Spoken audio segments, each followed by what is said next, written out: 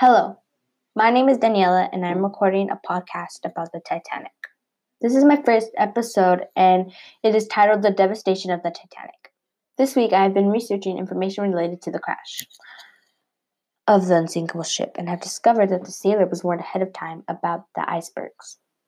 In the article Remembering the Titanic by Natalie Smith, the central idea is how the crash affected the passengers.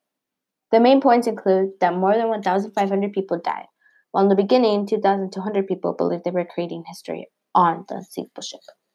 The saddest part is 705 people survived experiencing a tragic event.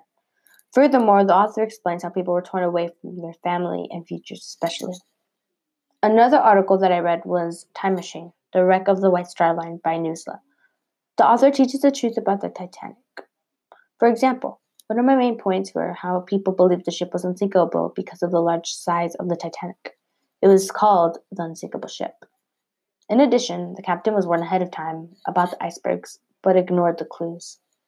While the captain was heading towards the icebergs, he didn't even slow down, knowing a disaster could occur any minute.